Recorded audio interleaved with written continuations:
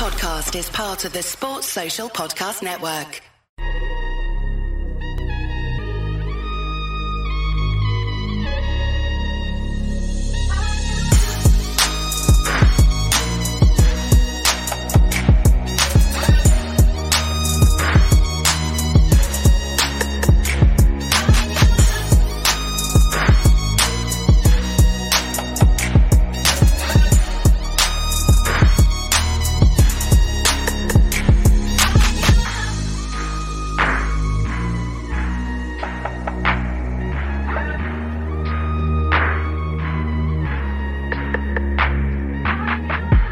Good evening and welcome to Sports Unplugged on this Friday night. Again with me, Gav, and the main man, Kev O'Sullivan. In another week of here's a sport Gav knows nothing about, but let's have a go at it anyway. Because I've decided that I'm going to pick a sport every week as much as I possibly can, and we'll talk about it. And I'll know nothing about it and I'll try to educate it. Last week was NFL, and we had a good chat about that, and we're going to keep an eye on things. We'll skip over it this week, but we will get back to it next week and follow it heavily as we get towards the business end of the NFL season. Kev, how are you? I'm very good. Very good. I'm looking forward to the weekend. Friday night? Friday night. But I can, as you do. Yeah, well, I don't tonight for multiple reasons. One, that I have to be back up at 3 a.m. to make my way to Dublin Airport. So if I go on the cans, it won't end well, Kev. No. I'm going to be honest with you. But anybody watching, please like, please subscribe, do all that business. You know how it works. Avo's in, Laura Duffy's in, Tom Boland's in, Midnight Toker's in, a few more in there as well. But Kev, the first thing I want to come to is baseball, right? So the World Series is on at the moment. Yeah. And I said, I'm going to have a look at baseball. It just popped up during the week on my feed. I don't know how, but it did. And I looked it up, Kev. And we are just discussing before we come on. If you play all your league games, as they would call them, and the maximum amount of playoffs and finals and World Series, you could play, I think it's 186 games in a season. What? Are they on fucking drugs, Kev? They were. That was a problem for an awful long time through the noughties. Oh, yeah, okay, sorry. That's probably the wrong words to be using. No, but you know what I mean? It was a big problem with steroid use in the major leagues for a long time. And it wasn't until it was exposed mainly through the Lance Armstrong thing with blood doping that a lot of the players got caught. I mean, they went through a stage in the 90s and the early 90s where they were breaking records left, right, and centre. There were appearance records, distance records, home run records for seasons and all that, and they were smashing records that had been stood for 30, 40, 50 years. They did have a big problem for a long time, but they have cleaned it up now. But like you said, they're animals with the amount of games they play. I mean, the average baseball game will probably, 3 hours, give or take, 3.5 hours. You'll get some days in a season where they'll play double headers. They might say Boston Red Sox might travel to the LA Dodgers and play 2 games on a Sunday and then fly out of LA to Houston to play the next day, and then fly somewhere else the next day to play Chicago or Detroit, and then they go home and play another 5 or 6 games in 5 or 6 days. It's nuts. Is there much of an off season of this? Like Laura Duffy's gone in 2-footed on me early. She said it's called the regular season, not league games. Laura, bear with me. Regular season. I'll coming around to all this. But is there much of an off season? Because 186 games, right? Like, are they playing them every day for like it literally months? is. Yeah. This is the World Series always. Do you ever see the film Moneyball? You've seen Moneyball, yeah? Yeah. Well, the premise is in any baseball film, your season comes alive in October. That's when the business end of the season starts. The World Series will finish in November. Yeah. Then they'll be off through till February when they go back to preseason, and they'll all do preseason in Florida and Mexico, and then they'll go back into the regular season starting, I think, towards the middle of March, mid to the end of March, and then they do it all again. It's unbelievable. And I have to be honest with you, I've never sat down and watched a full baseball game. Like, I haven't. Is it like some of these Red Steve's not having a bar of this. He says it's just rounders, loads of standing around. But like you're hitting the ball and you get from around the bases and get around. And once you get around, that's considered a run. That's considered a run, yeah. Yeah, and they add it all up as they go along, and there's so many innings and stuff like that. 9 innings in a game. Each side bat takes it in turn to bat. Yeah. If it's tied at the end of 9 innings, it goes into extra time, and it's the equivalent of next goal wins. Next run, each side will get 2 innings at the end, so you'll go on the 10th. If you both score on the 10th, you keep going. If nobody scores, you just keep going. Right, so I'm going to ask loads of silly questions now, That's right? And the people in there, and people are probably coming on here going, they're going to get massive analysis on sport. We will get to that. But we're just two lads who talk an awful lot of ball to bash, and sometimes we get it right. Sometimes we do, and we'll get better as this hour goes on, I promise. And for the other times, just check with Laura. Laura knows it all. But I'm on here to be educated as well. I'm not here to preach. I'm here to be educated as well. So let me ask a question. The first batter comes in, all right? I hope that's the right terminology. And he hits it, and he managed to get the first base. So the next batter has to come in, am I correct? Yeah. And when he hits it, the first fella gets around to third, and he gets the second. So you have 2 men out in the field, is that right? No. Right. Say the second guy hits it, and the guy who's on first can keep running until he decides he's not going to stop. He can go to second. If he feels there's an extra base on, he can take the risk, or he could get run out. But the second fella hits it. So second fella hits it. He ends up on first base, and the other fella ends up first on goes to second. Yeah, correct. So you could end up with a guy on third, second, and fourth, which are 4 batsmen standing there, right? Yeah, and then he hits a really good one. He hits and 3 of them get home. Yeah, 3 of them get home. Plus him, right? Plus him, they get 4. Am I correct? They could get 4 runs. Yeah. Right. Okay. That's. I was just wondering if I was correct on that. I just can't get over how many games they play. I think it's ferocious when you think about it. That they're but the pitchers won't pitch the same day. The next day they'll get 2 or 3 days break between each game. But a major league pitcher will pitch 7 innings in a game.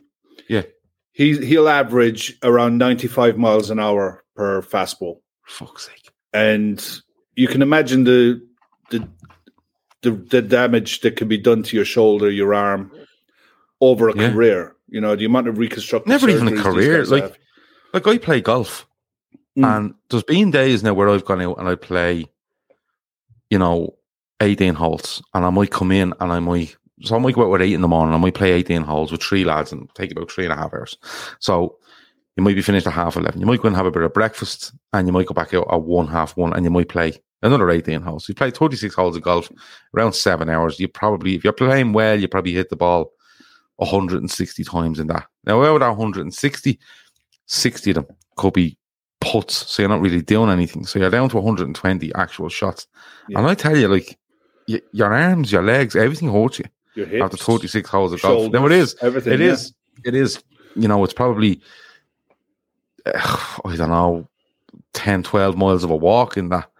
But Jesus, to be throwing a ball like that at that speed, that ferocity, for a 3.5 hour game. No, you're not doing it all the time, but it's very, very physical. And to multiply that by a possible 186 games is, for me, it's just mental. I think, there's only 9 players in the team, plus you'll have a designated hitter for the American League, whereas the National League don't. The National League expect your pitchers to bat as well, where the American League don't. So the pitchers in the American League, that's their main and only job, is to pitch the ball. Yeah. In the National League, they've got to be able to hold a bat as well. And if you're a bit spicy with the ball, then the opposition pitcher will more than likely take liberties with you as well. Yeah. Pitch into you, pitch in at your shoulder, pitch in at your hands. Yeah. At your feet, anything just to throw you off, get you out of your game. It's short enough that you can sit and relax and watch it and dip in and out of it and not miss much. It's not as intense as watching football or anything like that, because football's all action and anything can happen at any second. Baseball is a lot more relaxed. You can chill out and watch. The amount of nights you come home, I used to come home from work, throw it on, and it'd be on, and I just fall asleep on the sofa watching it, kind of thing. Like it's that kind of a game, Yeah. Well, I hope I say this right, Laura, because you're being very harsh on me this evening. Shohei Ohtani for the Angels is currently the best player in baseball. He is the only two-way player. He bats every day and pitches every fifth day. He is absolutely unbelievable. So we have to go and watch some videos of him. Laura Duffy's absolutely banging out facts about baseball here. It's unbelievable. I mean, you're down to people, the business. And before people get on and go, Laura has to come on the show. We're trying to get Laura on the show. I don't think we can afford her. I'm being honest with you.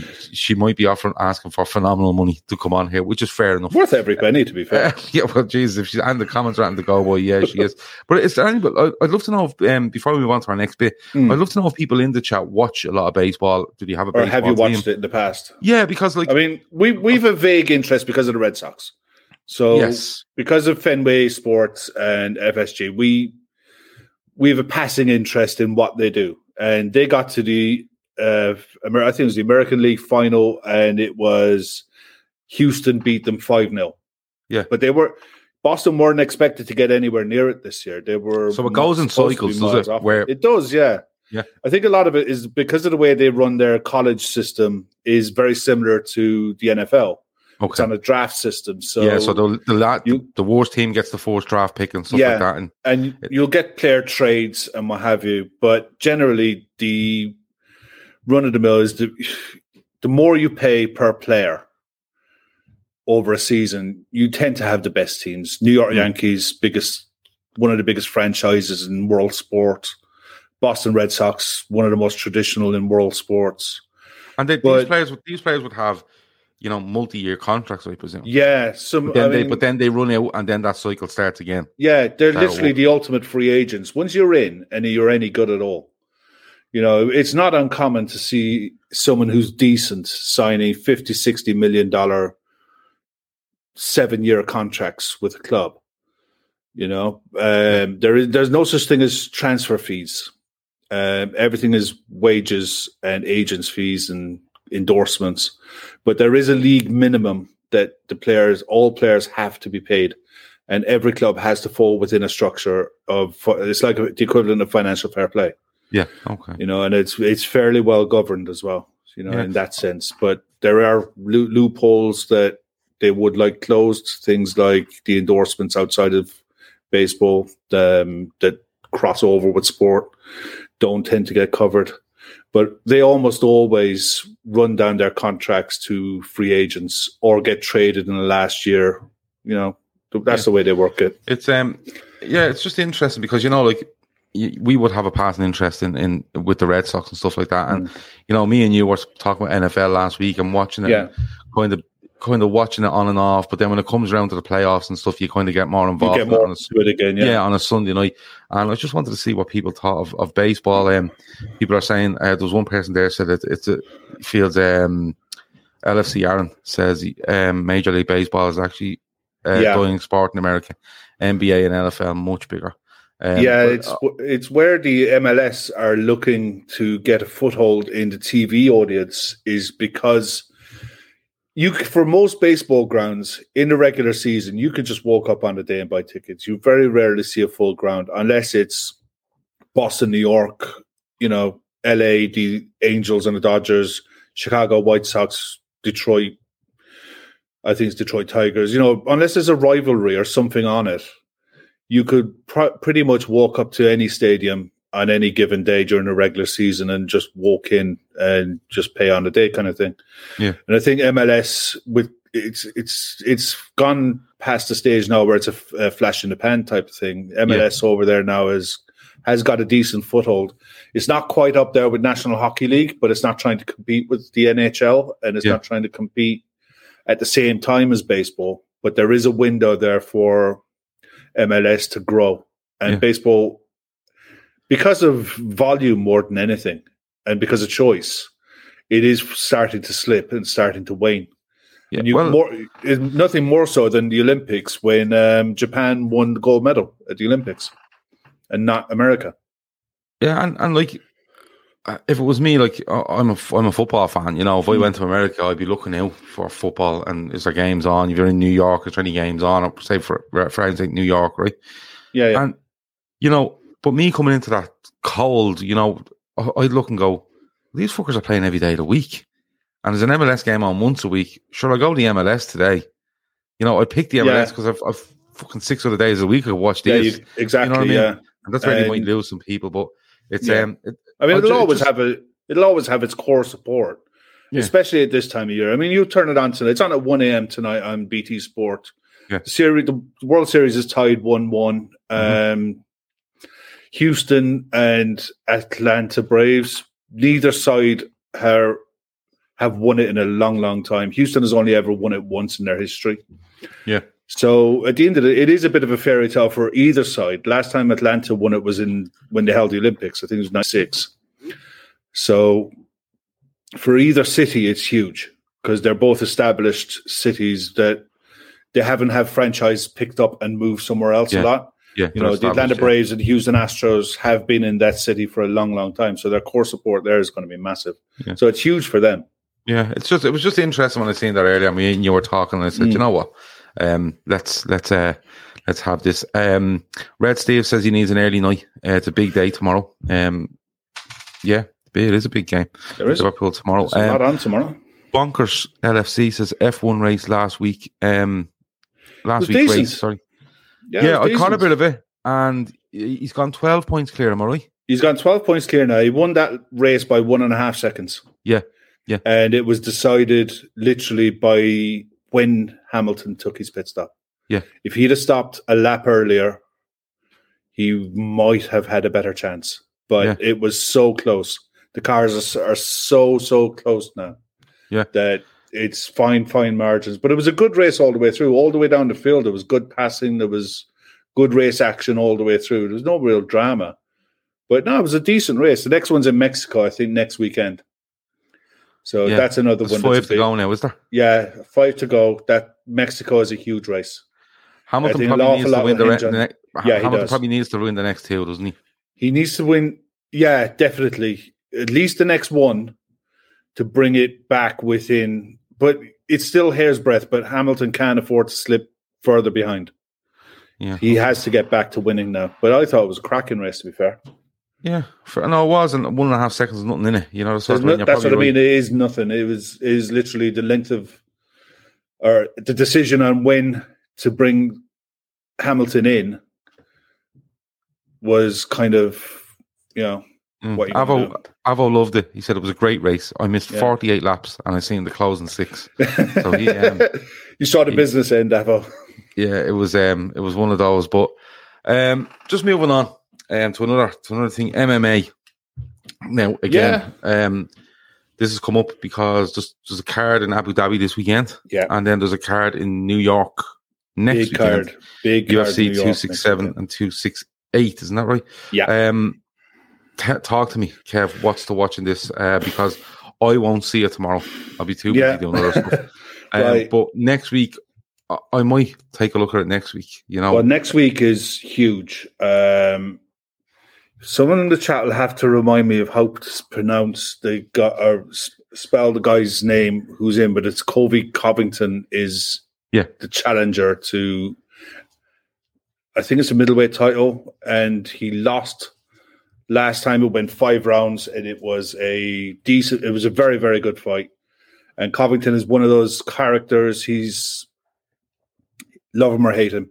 He's a pure Trump supporter, and he plays on it. Okay. And he's, as Francis Ngannou, I think he's coming up. It might be against or something like that. But it's an absolute belter of a fight next week. It's a stacked card as well. But the one this weekend in Abu Dhabi will be massive for TV because it's free to air in America. Yeah. And Blachowicz against Grosvenor Teixeira for the light heavyweight title. And Peter Yan is fighting for the bantamweight interim title on a co-main event, and it's on at a decent time for us. I think it's on about 6 p.m. The main fights will be on about 6 p.m. over here on BT Sport. So it's 2 decent fights. Look, if there's not going to be much else on apart from Spurs Man United. So if that's boring, which is quite possibly could be, flick it over and give it a go. Yeah, no, I wanted to touch on the MMA. I wanted to see what people thought of it. Next week is going to be an absolute barnstormer. It's going to be huge. It's up there with the McGregor type of hype that it will get, especially in America. This is an absolute, possibly one of the fights of the year next weekend. Well, it's one to look forward to. Definitely. This tomorrow and next week in New York. Usman v Covington. That's it. Says Olivier. There you go. Just to clear it up. And Veranda Cheese says there's an Irish girl fighting Chris Cyborg in November in Bellator. Ooh, so that'll be tasty. Chris Cyborg has been around for a while. She is serious. Yeah. Luke, that's a test. Luke Jackson says Covington plays the heel character. He was about to get released from UFC unless he changed his approach. Has worked well for him. Oh yeah. So when you get a US president, a serving US president at the time, Donald Trump, turning up to your fights, it plays well. It goes well for you. UFC definitely made the most of that. It does. Now, a couple of football things I want to get on to. We are going to get on to Premier League. We're going to look at a couple of fixtures and a couple of bits that's gone on during the week.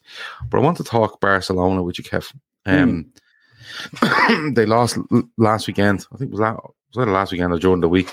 1-0 away to midweek, wasn't it? Midweek against Osasuna, wasn't it? I thought it was Rayo Vallecano. Oh, could have been Vallecano. 1-0 they lose, and Jurgen fucking Ronald. So let's just get Ronald, who's on the cans here? No. Ronald Koeman gets the sack, and I was asking lads for a couple of weeks about why is he still in that job? Are they that desperate? Because nothing for me stands out about Ronald Koeman as a manager. I'm just going to put it out there, right? I think the job is way too big for him. Even if they were in that pomp, I think it's too big for him. The state they're in now, I think, is way too big for him. I don't think he has the mentality to do it. And let me see. But this is interesting. Stu Max says, Gav, Jack Callback. Is he the Jack Callback? Jack Callback is Sunderland. Forest? It could be Forest, yeah. Okay. He says, has got my 23-fold bet for 43 grand down to a 9-fold. Okay, so something's happened tonight. Jack Callback must have scored a goal, and Stu Mac Forest were playing QPR tonight, so right. So he's waiting on the 9 more teams. Do tell 43 grand. Stick them in there, Stu Mac. Yeah, stick it in there, and we'll all take a note of that. We'll all keep an eye on it. But Barcelona, they're in the shit that they're gonna post massive losses. The only way over for me is that they get huge investment. There's been talk from Dubai that they will get some investment there, right? Which I don't know how that will work, because aren't they a fan-owned fucking enterprise? And will that throw everything up in the mix? Because someone coming in with investment is going to want a fucking massive say in that club, if they do it. But you look at Koeman and he gets sacked, and there's talk of Xavi coming in now. To replace him, another former player and stuff like that. But Kev, I like Xavi as a player, don't get me wrong. But is he a bit mad going for that job right now in the stage of his career he's in? Because I think you need someone with a bit more of an appetite for the game than Ronald Koeman.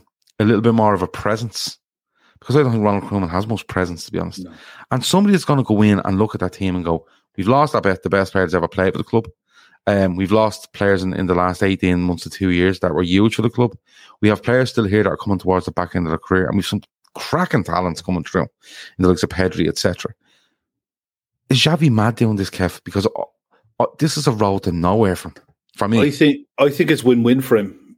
If he succeeds, he's the greatest thing since sliced bread. If he doesn't, well, the club was a shambles and he never got the backing.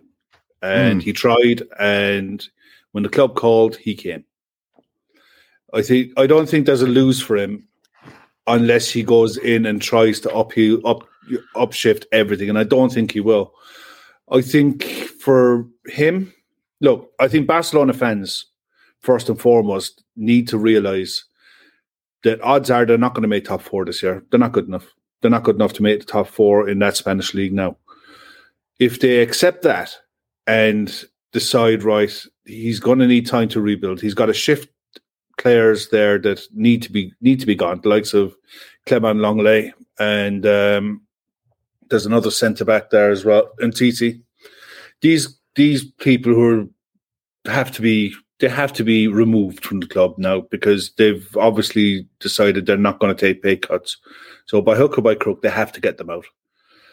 And he's gonna have to persevere with what he has. And at least the one thing that he has going for him is he'll be very stubborn and set in how he wants to play the game. Rightly or wrongly, he'll get them playing the way he played. Now they won't be as good as him, and they might not be able to do it the way they used to do it, but that will buy him credit in the bank for a certain period of time. I mean, I think that most fans, Barcelona fans, aren't stupid. They can see what's in front of them. They know that Sergio Aguero was a vanity signing that shouldn't have been made. They know that Depay is decent, but that's about it. And they know that the kids are learning their trade on the job. So they have no choice but to be patient now. Because Xavi is like a pure product of La Masia in Barcelona, right? Does he take the job on the understanding that, listen, if I want all of these top names to go, they go. And we have to take our medicine here, and we have to say to ourselves, right, look, I think they're in real danger of missing out on the Champions League. I think that's a fair thing to say, right? Yeah. But it's I think it's a risky move for Xavi. And the reason I say it is because I know that they're messed up at Barcelona. But if Xavi comes in there and it's a complete disaster, people could hold it against him that, look, you went in there, it was still Barcelona. They still had a certain standard of player. Conditions were tough and you weren't able to hack it. And people could throw that at him because you've seen it being thrown at loads of managers in the past, right? But what does Xavi do? Does Xavi come in and say, right, A, B, C, D, and E aren't good enough, so they're gone. But D, E, F are, they haven't got the right attitude anymore. They're gone. And G and H, I just need them off the wage bill, wherever it might be. Does he need to literally look at the likes of Fati and Pedri and whoever else and say, right, I'm building my team around these. We're going to have to take our medicine for a year or two, but in a year or two's time, I'm going to bring in a couple with the right attitude at the right age, and we're going to progress this team that in 2 years' time they're ready to stand up and challenge again on whatever level that might be, and be of the right mindset. And in the same time, bringing down a wage bill and bringing down these fucking crazy contracts that he had. It's a double-edged sword. What he could do, but at the same time, if he tries to do, I think that's his best route out, because if he tries to do that and it doesn't go right, to go, well, at least he tried something different. At least he tried it for the good of the club and to try to progress the club rather than throwing another load of money at it, which they might not have. Yeah, and then get caught with a load of players that just don't do it for them because they're only in it for themselves. Yeah, I think that has to be the way. It's, you credit where it's due to Real Madrid. They saw what was coming 2-3 years ago when they started signing the likes of Vinicius and they're signing the Ferland Mendy's of this world, and Eder Militao's. They were picking these players up and blending them into their squad, so that when the time came for Sergio Ramos to be shifted on, and your man at United, they were able to do it in a way that it didn't affect them too much. They're not the Real Madrid of old, but they're not as bad as what people would like to think. Barcelona didn't. Barcelona either didn't or couldn't see what was around the corner. They never thought Messi would up sticks and leaves. And they built their future planning around the fact that Messi would still be at the club until he was 36, 7, 8. Yeah. They never thought that they could ever be in a situation where they could lose him. Factor that into how unstable the club is financially. It's crazy what's happened there. Now, the ownership side of it is interesting because if Xavi takes it over, you'd almost certainly see maybe Qatari investment coming in. But you're right, they will definitely want a big say and probably will want that 50+1 model removed. Yeah, well, and the Barcelona fans are going to have to decide that. Yeah, well, Veranda Cheese did say that he thinks only the fans' decisions, the only decision the fan makes is basically who the president is. Yeah. You know what I mean? But having said that, if Qatar, Dubai, whatever comes in and they put in £1 billion, right? And that's what you're going to be talking. Yeah, £1 billion to clear the debt and be able then to, basically go and rebuild a squad. Yeah. They're going to want their man to be the fucking president. They're not going to want Laporta being president. You know what I mean? They're not going to want... They actually might leave Laporta there. But what they will want is a majority stake.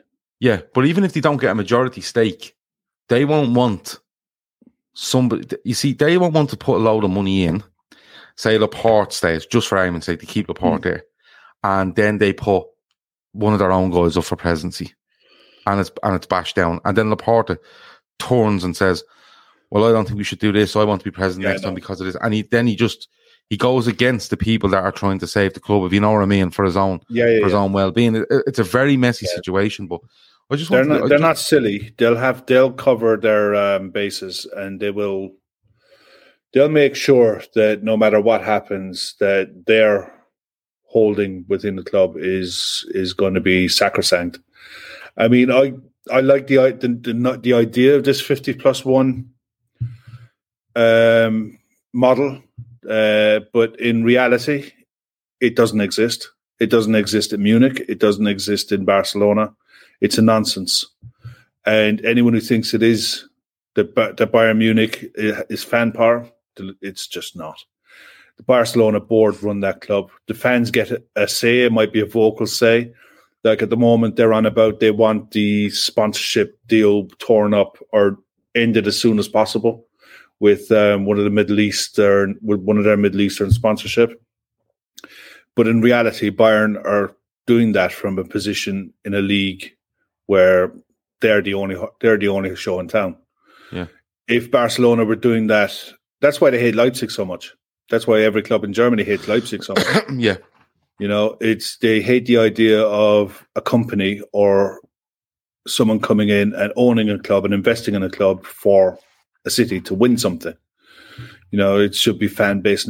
I'm sorry, not in this modern age. It just does not in an age where you've seen it. We'll go on to it in a minute with West Ham, where you've got billionaire owners willing to put enough money into the club to sustain your club for a generation in place. They're going to want a big say, and of course, because if they go, that's the way the football's going. I'm afraid. Well, if they carry on the way they're carrying on, the least of their worries will be not being in the Champions League.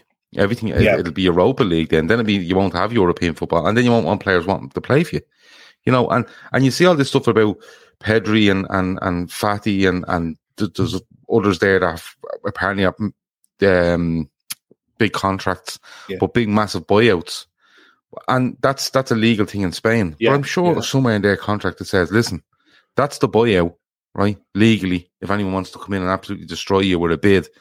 But if I'm not in the Champions League, there should be a number on it. And if I'm not in the Europa League, there most certainly should be a number on it. Because and if it doesn't matter, their agents need firing on the spot. Yeah, exactly. Because these players, as young as they are, and they might be, products of the Barcelona youth system, or always wanted to play for Barcelona. You hear that line all the time. Mm-hmm. They're all looking out for themselves. You see it all the time. Young players, 17, 18, 19 years of age, and they all have these mega agents, and they hold all the power now, and they always will hold that power until something massively, massively changes. But it's funny enough, you say that in the week there was an interview. I think it was Chiellini talking about De Ligt. Yeah. That he was an absolute superstar of a defender, a man mountain. He just hopes to God that Raiola leaves him stay where he is for another few years. Yeah, I mean that tells you everything you need to know. Yeah. about football today. Yeah, this isn't about football. That Raiola keeps him there. Yeah, because the agent will tell you where you're going. Yeah, that's Paulie says there it could test Xavi's. I presume he's talking about Xavi here. He says it could test his patience working with players who are not at his level. Be interesting. Yeah, but I know where you're coming from with that. when it comes to kind of more experienced player that weren't at his level. But I think if he was looking at younger players, probably that you feel that could get to a level, I think that would work better for Xavi. You know, you see that more with the likes of Sol Campbell going to work in the lower leagues. You know, the likes of Paul Ince when he was working in League One and League Two, that he was asking players to do things where he thought was basic. Same with Sol Campbell, and players were just looking at him four-eyed as to say, "What in the hell are you talking about?" You know, Xavi's coming into Barcelona with players who grown up through the academy system, know the club inside out, know that how, because that's the one thing with Barcelona. We're probably showing videos of Xavi every day as well. Yeah, and it's one thing with Klopp with Liverpool, from under 18s upwards, they all play the same style. They all play the same way. It's not under 18s are tailored to how a player wants to play. They're tailored to how the first team plays. And that's the way it should be. And that's what these Barcelona kids were raised on. They were raised on Xavi, Iniesta, and Busquets, you know, and that's how you play, and go and mirror it. Now, these kids are going to get a huge lift if he comes in. It's the fact that you're trying to blood these kids into a side without the experience around them. That's where, unlike Manchester United in 1992, those kids were coming in to a winning side with experienced pros around them. Yeah. On the cusp of doing something. Yeah. These kids are coming into a failing side with brand new signings and managers who are coming and going. It's a disaster. It could all end up badly. It really could go. And Midnight Talker says Xavi is non-proven too, and that's fair. Yeah. But the thing about Xavi is he's an absolute one of the all-time legends at Barcelona. He's up there probably, I don't know where people would rank him in all-time Barcelona players, but he's most definitely in the top 10, if not the top 5. And, you know, it all depends on his outlook, and it all depends what Barcelona are looking for. You know, are Barcelona looking for Xavi to come in and just be this, like, oh, Xavi's back and he was brilliant on the pitch, and he must be brilliant off, and we expect to be up there, or do they turn around and go, Xavi, we're in a bad way, you know, we have got the basis of a really good core of young players. We have some players there that are okay, but probably need a kick up the arse. We have some that just don't need to be here. And if he knows what the clear prerogative is on this club, I think he could do all right. The only worry for me is that he goes in and he's spun a yarn, Kev, and you know, I think he's too wide for that. No, he'll know people. But you know the way goalposts can be changed. You know the way goalposts can be changed. Oh yeah, of course. And that'd be my worry for him. And then people would say, you know, well, Xavi fucking had a hard time, and it can go against you. I'm not saying it would, but it can go against you. The one thing that could go against him is the last time they went for a player like this, a player to manage them like this, was Luis Enrique and Pep Guardiola. Yeah. You know, and if they're expecting Xavi to be a clone of them and to eclipse what they've done in the game, they could be in for a rude awakening, because they did it with top quality individuals already there. They had they brilliant squads, in fairness to them. Yeah. So you mentioned West Ham, and there's been talks this week of a takeover at West Ham, or a takeover bid at West Ham. A billionaire. Daniel Kisniak or something? Yeah. Something like that. I can't remember. What do you make of this? Because this comes hot on the heels of the Newcastle stuff. Now, the Newcastle stuff held a lot of... Yeah, that's got a lot of more baggage. Yeah, there's a lot more baggage with that one, you're right. You know, with different things going on. But this West Ham one, you know, we were only talking... I don't know whether we were talking on a show or we were talking... It must have been on a show. And we were saying, you know, Gold and them two Muppets and the other one, Brady, have kind of disappeared into the background at West Ham, and it's probably been a really good thing for them, because every week you will be seeing stuff from them three more than you would be seeing stuff from West Ham, or you'd know more about them than you would the West Ham result week in, week out. And they've kind of disappeared in the background, and you know, people are saying, well, you know, West Ham fans not on the ground is a good thing for West Ham. How would they do this season with fans in? But they've a good thing going on there at the moment. You know, they knocked City out of the League Cup during the week, and they've a really their manager's doing very well. They've a really settled, solid enough squad. That might be a bit short come the back end of the season, but at the moment they're doing all right. Gold, Sullivan, and Brady, thanks bonkers. I just couldn't remember the other fella's name. And Chris Black is saying they want a 24% stake in the club initially. Yeah. So would this be a case for you of coming in 24%, gives them extra few quid to spend, sorts out the COVID issues that they might have had over money, clears that up, gets them onto a next level where they can spend some money, and then this crowd will look and go, we're progressing, we want another 24%, or we want whatever, and eventually where they end up being a majority holder over the other three that are in charge right now. Yeah, I think the way it works, they'll come to a certain percentage where they'll have to buy the club out. Mm-hmm. I'm not sure what that is, but I know that there's they have to get to it. Because remember Usmanov, when he wanted to take over Arsenal, and he was trying to buy up shares left, right, and centre, and he had to get to a threshold before the others had no choice but to sell. Yeah. I mean, with this investment now, I mean they're expanding the ground to an extra 2,500 seats. Now it's not a lot. But it's interesting. I don't know. Where are they making that expansion of 2,500? Like, I have no clue, because I can't imagine they're demolishing or building anything extra. Whether they're adding more or removing some hospitality that's there and adding seating or something like that, I don't know. But I mean, the Spurs isn't it a fairly like it's a weird number. The stadium is a mirror image of itself. Is one end different to the other, where they can go, look, that's slightly smaller at that end, we make it bigger and we match it up. Is it like that? Well, remember from the Olympics, they turned the pitch 90 degrees. Yeah, but it's a bit like the Etihad. The Etihad, because it was the city of Manchester looked completely fucking different to what it is now. Yeah, but it's just a weird number of 2,500. I think one of the comments in there is not a bad shout at all. Building it closer to the pitch. I think it was Toker's comment there that they might do something, whether they go down and build seating up in some way, shape, or form. Take the pitch lower, right, and build seats. But would that rule out your running track then? Yeah, if they were, I mean, eventually, that's what I would have done anyway.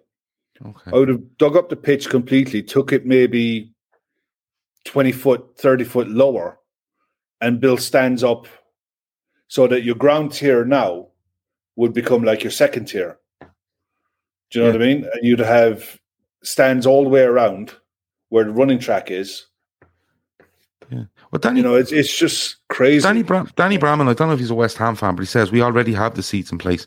There are 67,000 seats. We are limited to 60,000. Is that in that stadium? The Olympic Stadium was bigger, wasn't it? Because they had to reduce capacity. Yeah, when they turned the pitch. That. Yeah, I'd like to know about that as well. And I know they had to turn the pitch, and the Olympic Stadium had a bigger capacity than what West Ham do. But that was maybe during the Olympics they had retractable seats or something. Yeah, it's a weird one. It's a weird one. But I mean, the investment itself, the guy this isn't his first foray into football. He's a large shareholder in Sparta. I think it's Sparta Prague. Yeah, 40%. Somebody said. Yeah, that. And West Ham already have the two Czech players there, so you wonder how long this has been brewing. I don't think this happened overnight. The idea that West Ham suddenly became aware of Czech players and they landed like the two best ones. Yeah, you know what I mean. I don't think this is something that's been brewing for a while. And good luck to them, because in fairness, the way they're going this season, to me, they're a top four side this season. If they can maintain it, unlike what Leicester did, is fall away in the last third of the season because of the demands of Europe. It's all rosy in the park now and they're playing great stuff.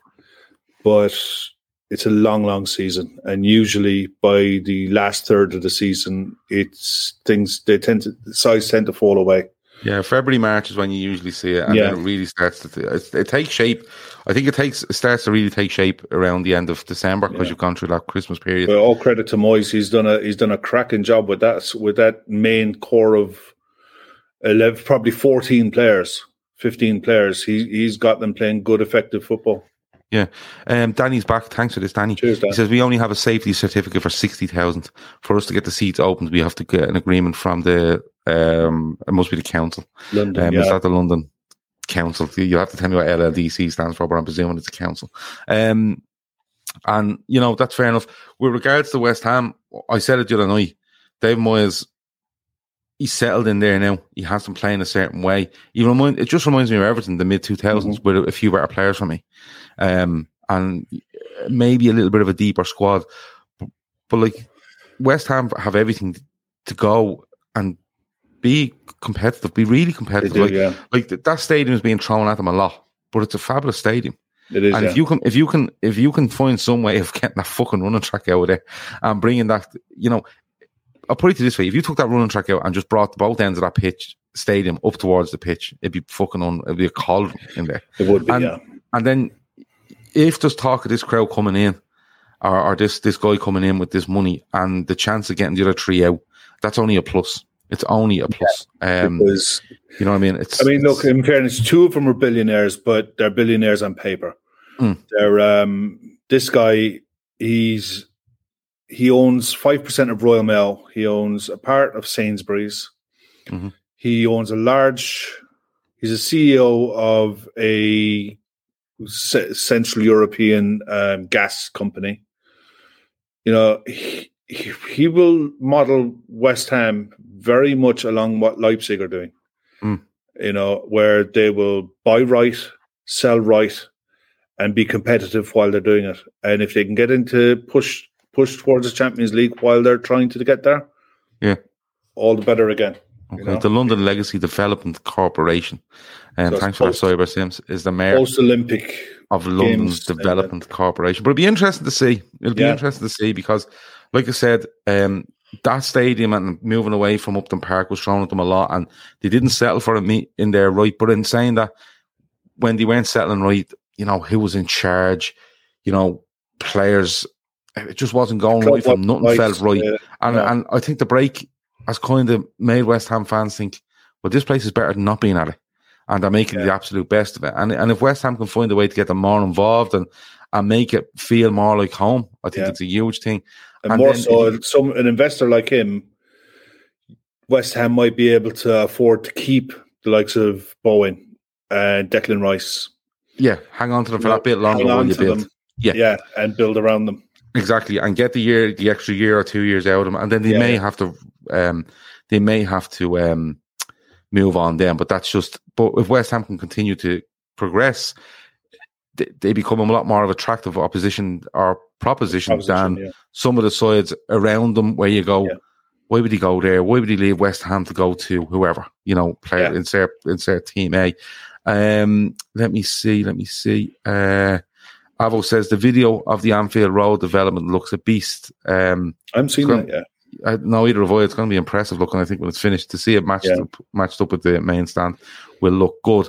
Right, 10 minutes or so left, Kev. We're going to stick on football because we've done baseball and we've done MMA, and I'm not talking golf this week. I will let you know.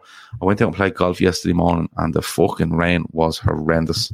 I had to travel out to the coast of Dublin and play on the side of a hill in order to find a golf course that was open. There was that much rain in Dublin yesterday. Just played 9 holes, got absolutely pissed on. But I had a great time doing it. I'm on the sheets down here all day today. Listen, people looking at you coming off the course going, what the fuck are you doing out there? And I'm just looking out, it's great. Once the ball rolls and once it goes, we're good. You know what I mean? You get wet for an hour and a half, 2 hours playing 9 holes. Come in, get some dry clothes in you, get some food into you, and it's all good. Let me see. Gav, Chris Brack wants to know, Gav, you're trying to get Andy in the worst bar in Liverpool on Saturday. No. I don't know what bars we're going into. There's a load of people asking, are we going for a point? Where are you going for a point? Listen, I'll be in Liverpool at 8 o'clock in the morning. Contact me then and we'll let you know where we are. I'm not going to make a big plan around it because I'm brutal for them. And I could be in one pub and I'd say, yeah, I'm meant to be meeting all these fellas up in this pub, and I don't go because I'm enjoying myself in the pub I'm in. And just the way I am. Gav's last can. Why are people making all these names up now? There's loads of them. 8 over, Gav, for 9. No, 4 over for 9. Thanks very much. 5 over. Sorry, 5 over for 9. Which was really good because the ball was going nowhere in that weather yesterday. It's the difference in a golf ball and the distance it travels in good weather and bad weather is just absolutely phenomenal. So, no, it wasn't 8 over, you cheeky fuck. So, the weekend, and I just want to finish on one thing. Let me see. What's this? Oh, yes. Paulie Walnut says, by the way, Gav, I got stuck into a heap of Bolton Bangers videos since you mentioned it. Very enjoyable. This is, of course, the YouTube channel called Golf Mates. All right. It's basically lads playing golf, having a good time. They've actually progressed it into a huge channel with, I think it's about 160,000 subscribers now. They play golf all over the place. They're mates. They've different challenges. They've different games. They play against each other. And it's a really good laugh. And go and check it out because it's my favourite. It's my absolute favourite golf YouTube channel out there at the moment. And Jesus, Gav's Ask Cancer's just asking one. Yeah, sorry, I was a bit harsh on you there, but I'm being honest. But Ole Gunnar Solskjaer, it was bad for him on Sunday, but some of the stuff he's come out with this in the last couple of days has been horrendous. He's liking it's like the definition of nothing to see here. Oh isn't it? My God, he's come out and basically likened the defeat to Liverpool as like Tyson Fury getting knocked down. He's basically told us that he's seen Sir Alex Ferguson because Alex Ferguson was having meetings with Cristiano Ronaldo. I'm amazed he's still in a job, Kev. Amazed. I am as well. I said after that, I thought he'd be gone, if not that night, because the way Man United work is weird, because it is the way the stock exchange rules are. They have to be very careful about what time of day they release information for anything, whether it's to do with signings, sackings, major decisions, anything like that. I was fully expecting to wake up the next morning to something that he was gone. Yeah. The fact that Alex Ferguson is going to bat for him again, I would be so embarrassed. The fact that, no offense, like Fergie is an absolute genius football manager, one of the greats of all time, if not arguably the greatest club manager England has ever seen. The fact that he still has influence after so many years, he's rocking up the Old Trafford on the Monday morning. It's shocking, like it's absolutely shocking. I mean, at the end of the day, I don't know what Solskjaer is. He's not a manager. He's not a coach. Harry Maguire was put up to do that interview, and it was literally stand in front of a camera, say all the PR things that you're supposed to say. It was the most vanilla interview I've ever seen in my life. Yes, we're embarrassed. Yes, we're sorry. Yes, we're going to work really, really hard. Are you now?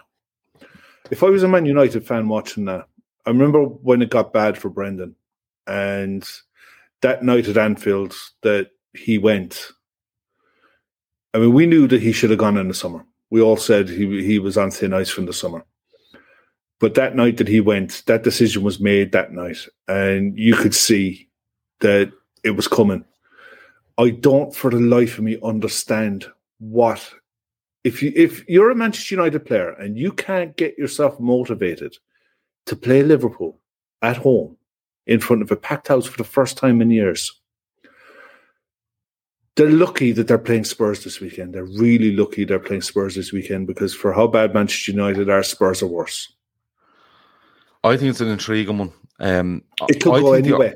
It really could. The only thing that had me thinking that he wouldn't be sacked, I'm still amazed that he hasn't, but the only thing, the reason I thought he might be sacked was maybe another Manchester United manager sacked after a Liverpool defeat. All right? I'm nearly sure Moyes is let go after a Liverpool defeat. He would have been the third. Mourinho is, and this would have been the third in 4. In 4. Yeah. And I think that's what might have held them off. The other thing that tells you is that they haven't got any plan for after Ole Gunnar Solskjaer. And disregard everything you see from journalists in fucking the UK, Italy, France, Germany, Spain, wherever it is, because they haven't a fucking breeze what's going on, right? I'm not messing when I say there has to be 15 managers linked with this job. Yeah. Right. And he's ready to take over, and Manchester United like him, and Manchester United like him, and Manchester United can't like them all. If Manchester United like all them players and are all them managers and they're going and going, we like him, and him, they haven't got a plan. Yeah, notion. Yeah, because you need to have a fella you want. And it's not just a manager. It really isn't. It's the backroom staff that comes with the manager. It's everything that comes around. It's the logistics of the company the company you're trying to run and the football club you're trying to run. And for me, Kev, they don't have a plan. And all this talk of, Conte wants to come in and Conte's ready to take over, but United don't want to burn Conte with these 3 games. are you telling me Conte's not good enough? You're basically telling me that Ole Gunnar Solskjaer is not good enough, A, but B, Conte couldn't come in and improve them enough to get a result that Spurs, Atalanta are home to Man City. Yeah, so when are you going to bring him in? When are you going to just wait until he's a run of 3 games against Norwich at home, 3 weekends in a row, and then bring him in? That doesn't show much trust in him. But it's absolutely shambles. It's an absolute shambles, and the stuff he's coming out with like that, like trying more and trying. Nothing about. He didn't say anything about his tactics. He didn't say about how he got it wrong. I haven't seen anything from him to say my fault, right? But I haven't seen him come out and say my players weren't good enough and lash the players. And I know all this. They like to protect the players and stuff like that. But sometimes you can't. Sometimes you have to just turn around and go, that wasn't good enough from start to finish from any of my players. And I won't allow it to happen again. He's so fucking soft. And, you know, I said it before, and I've seen Brendan Rodgers' name, you know, being mentioned. Right? Brendan won't go anywhere near that job. Well, I don't know. And I'll tell you what. I'll tell you why, because I think they want a yes man. And the reason they want a yes man to continue on exactly the way they're going. And this is where the Glazers point comes in. And I fully agree with United fans on this with regards to the Glazers, because they could push them on and on and on, but they don't, because they've their own agenda. And the final shot of the agenda is selling them for billions. And I'm walking away with that.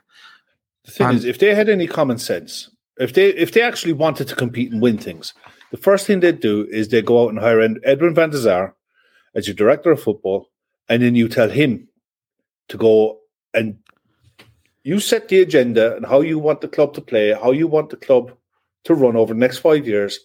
Then you go out and you hire the manager, and then you look at the players and look at what you need and go from there. It doesn't matter who the manager is. It doesn't matter who the coaches are. If you've got a guy in charge of bringing in players who isn't setting the agenda of how to buy players and how to organize a squad and build a squad, they're miles off it. Yeah, there's a real disconnect for me with whoever's in charge of Manchester United and whoever's running the club. There's nothing in between. And in fairness, commercially, they're still a massive success. Huge, because they've put the groundwork in over 25 to 30 years. But Neville says an awful lot, and he has said that a couple of times. And that's one thing I do agree with him on, right? But having said that, while there is that disconnect, there's a reason for that disconnect. Yeah. There's a reason, because there's no disconcerting voices in the middle that might back your manager if your manager ever pipes up. And that's why that person's dead. Gav's last can says 100% Brendan goes there, his head is that big. I agree with you. And I think it suits him. I think Brendan Rodgers would love nothing more to go to Manchester United. Don't forget all the Liverpool toys and all that. I think he wants City. I think he wants City as well. But I'd argue, right? United would want him because I think you just go along, you go with the flow, you just be happy to be there for me, Brendan Rodgers, right? I don't see how Brendan Rodgers is in any way in a race or in any way being considered to be the Man City boss. Can't understand it. I cannot understand how he is. I really can't. And mainly because, okay, he spends a fair bit of money at Leicester, but they do lose their best player usually every summer. I think this summer might have been the only summer in the last 5 that they haven't. But in Europe, he's horrendous. He is it. And Man City's main goal right now over everything else is European football, right? And winning the Champions League. Now, if Pep Guardiola goes this season and possibly next and doesn't win the Champions League and walks away from Manchester City, Brendan Rodgers is the last man you want to put in there, because he is horrendous in European football. Horrendous. Like, even Europa League, he's horrendous. They get away with one during the week. Maybe not during the week, last week. Last week in Europe. Yeah, and I've seen him do it. You've seen him do it at Liverpool. You've seen him do it at Celtic. You've seen him do it at Leicester. And he'll do it again wherever he goes. But listen, Brendan Rodgers gets linked to every job. Spurs, Arsenal, he's been linked to both of them. Sure, didn't he come out at one stage and nearly told Arsenal he wanted to go there? But anyway, the game itself literally just stopped short of saying it. Yeah, how do you see this going at the weekend? Because if United win, can they sack him? If they draw, same as. And if he loses, surely they can't. They can't keep him on. No. Well, I think I had it down as 2-1. I think Spurs beat them 2-1. Okay. If Spurs can manage to score 2 goals. Okay. But I think an awful lot of it's going to depend on the manner of the defeat. If they turn up and they play and they lose, they'll be fine. He'll be fine. if they get walloped out of it. And I stand by what I said about Spurs over the past few weeks. They're a bad side. Yeah. If they get walloped out of it by Spurs, and that Spurs midfield is capable of getting through them, then I don't know how he stays in the job. And this is a crucial week for them. This is a massive week for them. The only thing I would say is that I think Spurs might play into their hands. And what I mean by that is not even overplay it. I think if you look at Arsenal against Spurs, Arsenal handily beat them 3-1, right? Yeah. And Arsenal didn't play a huge amount of football for me. Didn't play a huge amount of football. What they done was they just let Spurs see what they could do, which was usually diagonally balls 50 and 60 yards looking for Son and Kane and hoping Mora could pick up something. Midfielders getting bypassed and hit them on the break, and their fullbacks are off. I mean, apparently they only just scraped through Burnley at the weekend during midweek as well. Yeah, it was a lucky goal. Like. If sport, for me, they might play into United's hands by United saying, right, we want to be solid here after what happened last weekend. We want to be solid. Let Spurs come on us and we'll hit them, because United have got the pace to hurt you. They have, yeah. You know what I mean? But I think if Spurs are brave, and what I mean by that is do what Liverpool done. Play high up the pitch. Play high up the pitch, but play through it. Don't let your final ball be won from 40 yards from goal. Your final ball has to be from 20 yards from goal. Yeah. And you will hurt him, because I think Kane has got the movement if you get him in that situation. We know this. Yeah. Son most definitely has. Lucas Moura has. Their fullbacks can get forward, and they're good going forward. They're just awful going back. It's an intriguing one. It's going to be a great watch. There's a 5:30 on Saturday. It's a tea time kickoff. So, I'm come out of Anfield and I'm going to find a pub to watch that in. Yeah, straight after us. It's an intriguing one, so we'll have to wait and see. But all the stuff going around them, like the amount of shit I've read this week about Manchester United is just unfucking believable. Like literally everyone and their mother is telling you that this person's being linked, that person's being linked. There's genuine journalists out there basically going on as if they're fucking sitting in United's dressing room and asking the lads, what's going on here, lads? Oh yeah, hold on, I tweet that. Like, haven't a fucking clue what's going on. Do you know what I mean? But it's one of those. Anything else before we go, Kev? No, mate. You're going to want to go and get some 40 winks before your early jaunt. Yeah, I have to go and get a little bit of sleep. I'm going to be honest. That's very, very true. Looking forward to the weekend. There's a few people being on to us with regards to having a drink. If we get to you, we will absolutely get to you. The best thing to do is contact us, one of us in some way tomorrow, because, like I said, the best plans usually go to shit, don't they? Yeah. So I know the only plan is to get to the airport, have a few points, get on the plane, arrive in Liverpool, and see how we go. Let me see. Jonathan. Come on, Jonathan. You have more respect for me than that. Gav, only 4 hours sleep tonight and on the beers in the AM. You'll be in a steak on kickoff. Don't be that guy. Jonathan, I genuinely could stay up and just literally wait for me taxi at 4 o'clock and then go, and I'll be fine. Absolutely fine. That's a good thing, actually. Chris has released another pod today for the LFC women's show, and they're flying it. They're doing really well. There's a really good pod on there. Just click onto the website and click into the link and have a good watch of that. Yeah, it was really good. Share it as well. Chris did some cracking work on that, and the thing is, with the division that the women are in, they have to win it to get promoted. Second isn't good enough. So every game is important. And at this point of the season, they're doing really well. Yeah, they are. They're doing well. And Chris does work hard on this women's show. And he's some great. There's 3 guests he have from give their time. And fair play to them for that as well. And the show's been really good. If you go onto our YouTube channel, you will see it there. It was released earlier on today. And, a lot of people, like, let's be honest, don't watch women's football. But it's actually very interesting as to where Liverpool are right now as a women's side. The division they're in, the way they've brought in players, the way they've brought in managers, a new manager, a new style of play, what they're trying to do, and they're trying to be more out there as a standalone football side rather than just being, that's the women's Liverpool team. They're trying to get their own identity, and I think that's important. So, and in fairness, with the way the Premier League is being branded now, the women's the WSL in the Premier League in England. Yeah. It's getting onto a lot of Sky free-to-air Sky games. BBC are picking games up. It's going to get bigger. And it's massive for Liverpool to we need to not be left behind in that. You don't want to rock into this in 3 years' time, and clubs in that league have had 3 years to get their money in and set themselves up. You want to be into that. So they really want to get up this year and be on, get on a par with these clubs and have the same foundations as these clubs and the same appeal as these clubs. Because Liverpool's a massive name, but like there's teams in that league that just players are just drawn to, the sort of way. So it's one of those. Arsenal and Chelsea are the standouts. They've been doing absolutely, and Arsenal have been for years and years in women's football. Avo asked, where are we in the ground? We're in the cup. We're in the Cop tomorrow. Back at the Cop tomorrow. Gav's last Kansas. Have a great day. We will. It's not a day trip. We're staying overnight. I don't do day trips. Fuck that. But we're staying overnight. We're back Sunday night. But we will have a good time. But as I said, if anyone's around Liverpool, get in contact with us some way tomorrow around probably 10 o'clock in the morning, and we'll let you know where we are. We're going to try to do our best to meet anyone that fancies a point. And as I said before or after the game, we don't know what we're at, but if we're at anything, we'll let you know. Red Steve, look, he's like me man here. Remember your vaccine certificate, Gav. I have it all ready, but of everything. And Andy was laughing at me earlier going, what, you printed these out? I printed everything out. Dead right. I am horrendous for keeping my phone charged. Horrendous at it. It'd be just my luck to rock up at Dublin Airport and look down, my phone's gone dead. And I can't charge the fucking thing. So I have no paperwork. So I always keep everything on my phone and I keep everything printed as well. So it's one of those. That's it. That's it. Yeah. Check out the baseball tonight. And check out the baseball.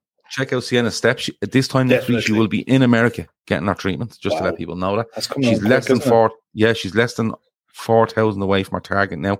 That will be met. There's no doubt about that, because it's some of the fundraising events they have coming up in the next couple of weeks. But if anyone's there can throw in a few quid and get her over that 120 grand and make things a little bit more comfortable again for them, that's absolutely bang on, and go and do that.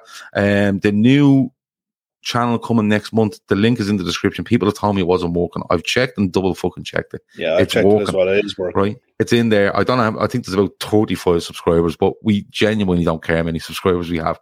We're doing this from probably the middle to the end of next month, and we're just going to have a great laugh talking all sorts of madness to do with football. So make sure you go and check that out. If you are watching this, leave a comment. Someone told me the other day, leaving a comment is very good for your channel. How the fuck? I don't know. But if you leave you're in the live chat, but if you're in the comments, go in afterwards, let us know what you thought of the show. Let us know what you'd like to see us talk about on this show or any other show, or just say random stuff, start up a conversation, wherever you might do that. And if you're listening to it on audio and when it gets available for download, make sure to leave a review wherever you get your podcast. That helps as well. Right. Jonathan asks, what's the score going to be tomorrow? That's not it. There you go. What's the score going to be tomorrow? Kev, Liverpool v Brighton. Score prediction 3-0. please. 3-0. 3-0. I think Brighton are going to have a right cracking. I think it'll be a cracking game. It'll be a really good game. They're a good side, but they have players coming back and they're missing a couple of key players as well. There's some good wing backs that'll cause us problems in Lamptey and who are they missing? Cucurella. I think the big unit, Dan Byrne. Oh yeah, but he hasn't really been playing much, and he was playing like left centre back, wasn't he? Yeah, he was playing left of a 3 or left back in a 4. But I think Cucurella is a really, really good smile. He's a shrewd signing.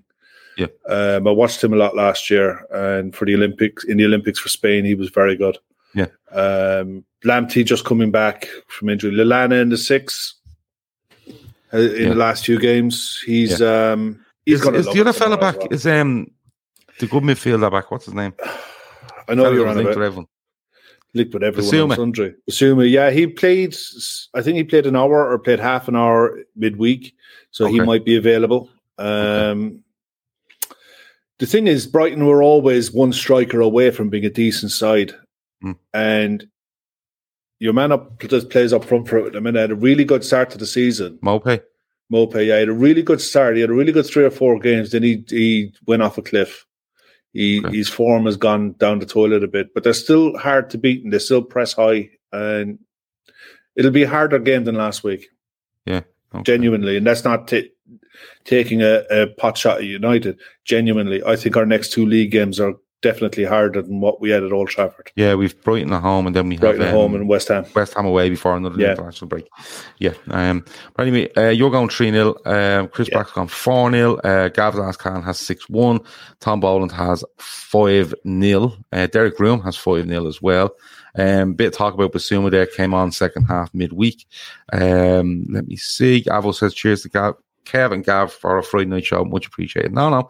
Yeah, we appreciate you being here with us. Yeah, we do. Love it. If there was 40 of us here, we'd still be talking. It doesn't bother us. Gary Harrington 4-0. Cyber Sims has 3-1. I'm going to go 3-1 Liverpool. So I think Brighton will have a go. Yeah. And I think they've a decent goal threat. Despite, I know what you were saying, but they've a decent goal threat. They've those sort of players that can kind of get in around Liverpool at times and be a bit awkward for them. They're lively on the press. Yeah, they're lively exactly. on the press. They're organised. They're organised on the press, which is unlike what we faced last week. They have an organised press. That once you get through it, then you can cause them problems. But they proved last season that there's no fear. Yeah, well, I just let you know. I know I was going to say something, but I'm not going to say it because I'll jinx it. And I'm definitely not jinxing it, right? So, Naby Lad looks to be back. That's true. Thiago's very close, and the squad's maybe on the bench, hopefully. Yeah, the squad's starting to come back together again, which is good stuff. Anyway, that has been the Sports Unplugged for this Friday night. Thanks a million for joining us. These are all very, very good. Just to let you know, the lads are on tomorrow, 2:00 pre-match show. I think that's Chris and Conroy on tomorrow from 2:00. The Red Sea lads will be on at 5:15 with the post-match stuff. And I haven't a clue what's going on Sunday night, kids. Keep his mind in the house. Keep his mind in the house, so it'll all turn out fine because Keith's deadly at what he does. That has been it. Thanks for watching. Over and out. Sports Social Podcast Network.